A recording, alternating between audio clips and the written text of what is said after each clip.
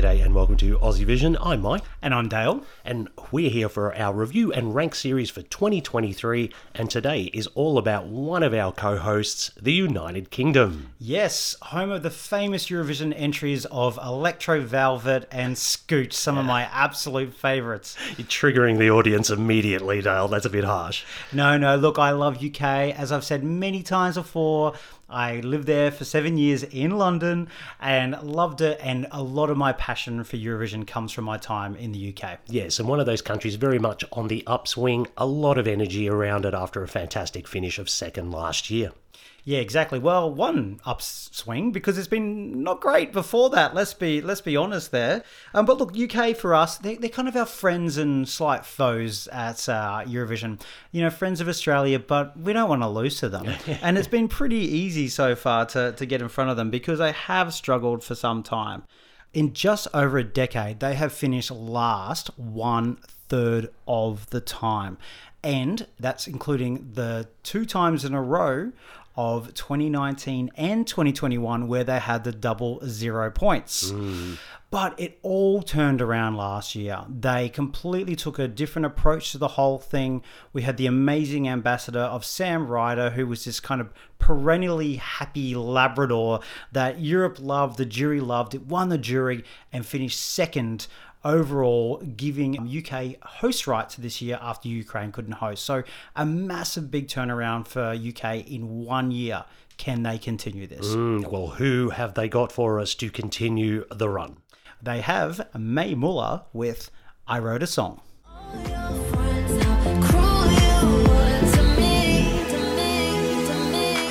Instead I wrote a song about how you did me wrong. I could have cried at home and spent the night alone. Instead I wrote a song. I feel much better now. Me and my girls are out and we all sing along. Instead I wrote a song. Well, May Muller is a 25-year-old singer-songwriter from London. She's been commercially releasing music since 2018, and her big break came in 2021 when she collaborated on the single Better Days with the Swedish music collective Naked and American rapper Polo G. The song went on to be a hit all around the world, including the US and here in Australia. And May Muller is an internal selection from the UK broadcaster BBC. Yes, the internal process seems to be working for them so far. So, well, let's start talking some of the pros about this entry, Michael. Number one, this sounds like British pop music. It sounds like something you would hear on the radio over there in the UK. And that is so important because the UK are the biggest music industry in Europe. They are the best. And so when they haven't been sending things that sound like they're from Britain, it's been confusing for people and they've got the not great results. They came with something last year that sounded like it, and they've done it again this year, and that's got to be a massive tick for this entry. Yes, good to hear. No more Scandi casts off, please, UK. Thank you. For me, instantly catchy, this song. It's got a clear sense of identity, and it's going to have a degree of familiarity with listeners and viewers. There's nothing too challenging here. It's nice and simple. You can sink your teeth into it straight away. Yeah, I said that as well. Simple pop, you can remember it easily, and that's what good pop music does. And the good thing with that, this song feels like it's a blank canvas for staging.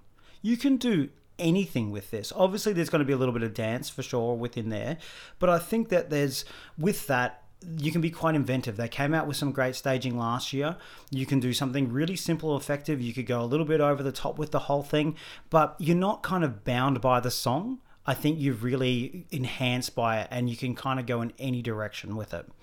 I'm going to say a massive positive about this entry. Dale.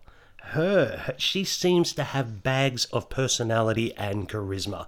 Now that's a big bonus in the lead up considering they are one of the hosts and also during the contest. So I think there's got to be a lot of goodwill towards our May come grand final night.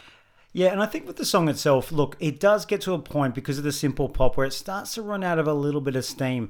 But even though this is a bit controversial, I think the spoken word bridge going into that kind of last chorus, it's really good. I think it breaks up the song. It gives a moment. It'll probably help her on stage to get a bit of a breather, probably before a big kick at the end. And it gives a Britishness as she's doing tonight. Like, it's great. I love it. And I just think it gives it the kind of slight difference it needs. Otherwise, it starts to get a little bit samey. Yeah, I agree. I know some people cringe about her British accent. I personally love it. I think it gives it a real charm. Lean into it. Now, I'm going to say we know her running order already for the grand final. She will be closing the show.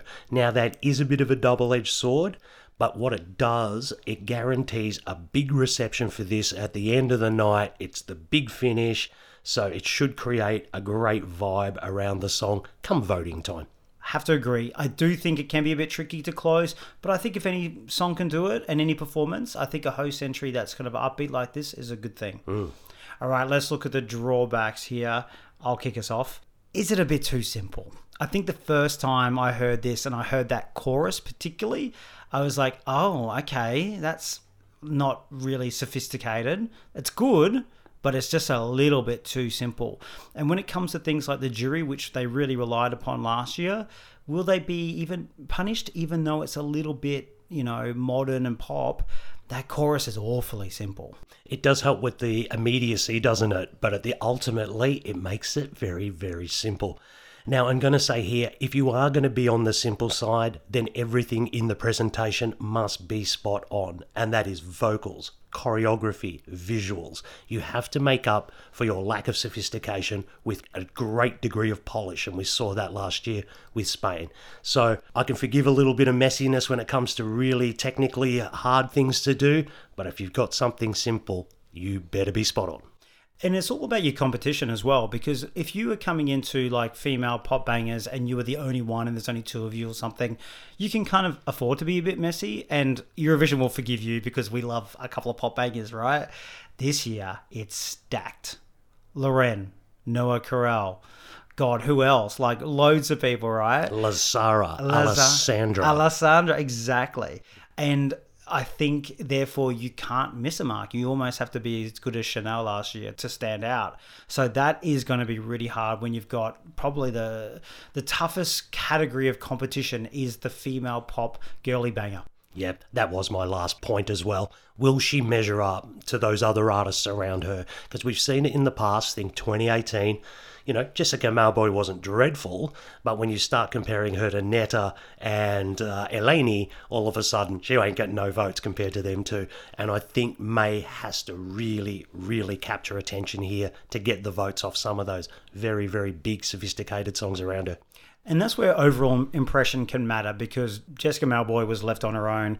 And then when you're left on your own and you've got a lot of work to do and it doesn't go perfect, things can go wrong. And let's look at her recent performance in Barcelona Preview Party. Now, she was sick 100%, and those preview parties never give great vocals. But at the same time, she did struggle a little bit, and it does show that this is, if you're going to do a lot of dancing, which is very tricky to do, the dancing, the singing, and she can sing, but she's not like supreme, the most amazing artist that we've ever seen. So she, I think, needs get that backing vocal, and you're going to have to rely on this overall impression to make sure you get those points coming through when you've got the competition. Yeah, I will agree. And you're right, she probably isn't the strongest vocalist we have in the competition. Plus, the song itself doesn't have massive natural moments, so she's going to really need to extract everything she can out of this with the overall impression and performance.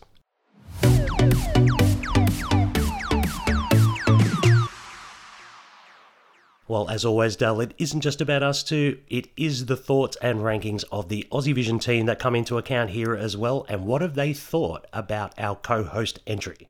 Well, the Aussievision team have ranked the United Kingdom in 5th place. Oh, good stuff. Top 5. That is excellent. It's a really good result. 13 top 10s. Wow. This is out of the 21 that we know. 13 of them. So that's basically 2/3. Yeah, 14 almost. 14 would be, yeah. I can see you trying to do the maths in your head, Dale. I was trying to help you there. Excuse me. Top 5%. Westpac Maths Competition 1994 in Australia, thank you. Look, 5 top 5s. The best was 3rd, so no first or seconds. Only 3 in the 20s was the worst. So the reason this did well was a lot of top 10s, and if they weren't, they were pretty much in the teens. Only a smattering of a couple of people in the 20s. So this is a very strong result for the UK from the Eurovision team. All right, so who are we hearing from the team?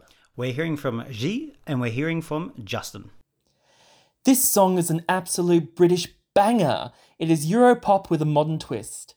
I always find myself literally dancing along to the chorus. It is incredibly infectious. I also love May's enthusiasm for the contest. You know, she's always constantly engaging with Eurovision fans on social media, and she's performed at many of the pre-parties, very unique for a British entrant. If it wasn't for Sam Ryder's silver place finish last year, I reckon there'd be way more hype about this entry. I think it's potentially the best British Eurovision entry this century, the studio version at least. The live vocals at the Barcelona pre-party were quite questionable, but she was sick, so I'm willing to give her the benefit of the doubt. I can't wait to see what she delivers at Eurovision. Her vocals will be better, and in Barcelona she's clearly not afraid to dance. So having the home crowd behind her and performing last in the final will also definitely help her. For a country that likes to revisit Gina G's ooh ah just a little bit as often as they do, it took the UK almost 30 years to realize that this is a viable direction for them to approach the contest. I Wrote a Song took lyrical content that normally makes for an okay ballad to become a romping banger fit to close the show. If judges are looking for radio friendliness and the audience connects, I believe this will give the UK its second consecutive top 5 finish and further cement its Eurovision Song Contest reputation rebuild. Well, I have to say, both our commenters did mention that they enjoyed the upbeat nature of the song and felt like it was a really good follow-on from last year. And I think that shouldn't be discounted because that's very, very difficult. There was a lot of expectation after Sam Ryder's performance last year. And yeah, they're seeing a good result coming up for this one just purely for how catchy and engaging it is. And it's really interesting that they both put it in the historical nature of UK over the last couple of decades and really take Sam Ryder out of the equation. This came in, the British fans would be going crazy. They're very excited. It's doing well in the charts, but maybe not the same kind of almost hype leading into it. And really, is it one of the best of the century when we had, Gemini back in 2003? What about Engelbert, Humperdinck? Come on. Yeah. These classics. Bonnie Tyler, who'd been... Hey, that was good. She looked like she'd been dragged backwards through a hedge, the poor thing. All right, anyway, shall we go into our rap and ranks, Michael? We should, and I'll kick us off on this one. There is something quite infectious about May Muller and I Wrote a Song. It may not be the most sophisticated piece of music in the competition, but it brings the right amount of fun and whimsy to make up for it. The whole thing is catchy as hell and has stayed with me since it was released. This is definitely one of my favourites for the year. I've ranked I Wrote a Song in second. Oh, second. Second. Do you know what? I was preparing for a first place. Do you know why? Because you have been learning the dance in the lounge room and playing this so much that we never know our ranks, but you get a vibe if you're doing that. You were only doing that to Chanel last year. Publicly saying this, Dale. I can't believe it. Well, look, in confidence in front of you and the cat.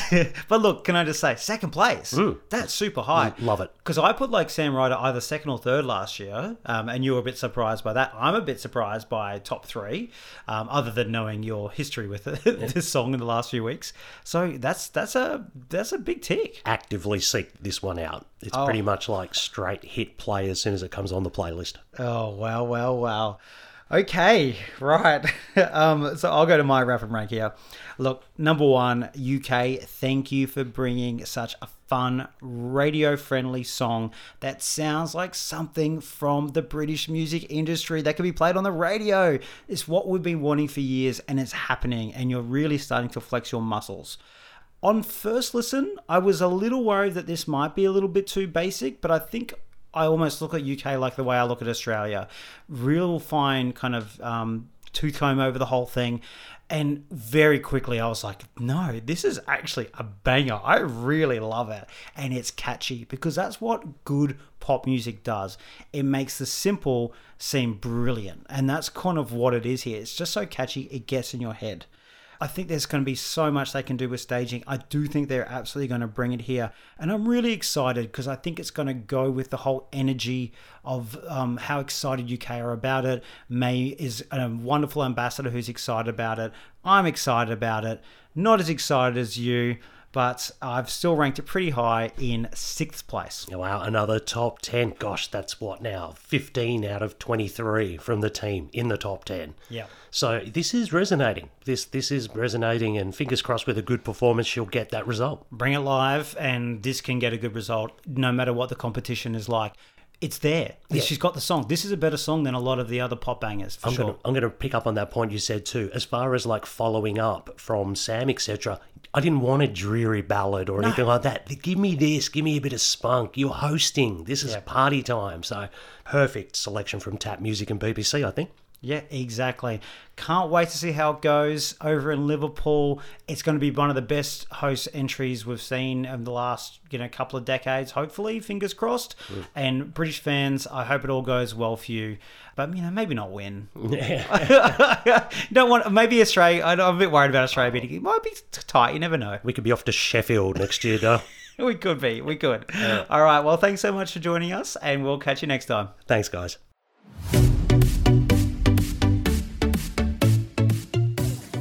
As always, thanks for joining us and thank you for your support. You can follow us on our social media channels at AussieVisionNet. And if you want to support the work that we and 20 Aussie Vision volunteers do and get some really good bonus content, then you can subscribe to our Patreon. The link is in the show notes. Thanks very much. Catch you later.